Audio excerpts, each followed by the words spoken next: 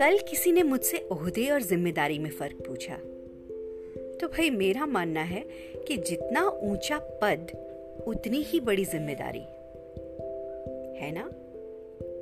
कई लोग अपनी पोजीशन का गलत इस्तेमाल करके दूसरों को नीचा दिखाने की कोशिश करते हैं, जबकि इतिहास गवाह है कि जितने भी महान लोग हुए हैं वो हमेशा से नम्र और सॉफ्ट स्पोकन और साथ ही साथ मिलनसार रहे हैं।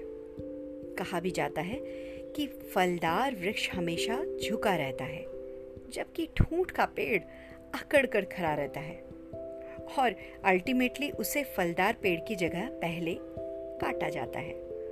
तो अब आपको तय करना है कि आपको कौन सा पेड़ बनना है, फलदार या फिर हैप्पी लिविंग।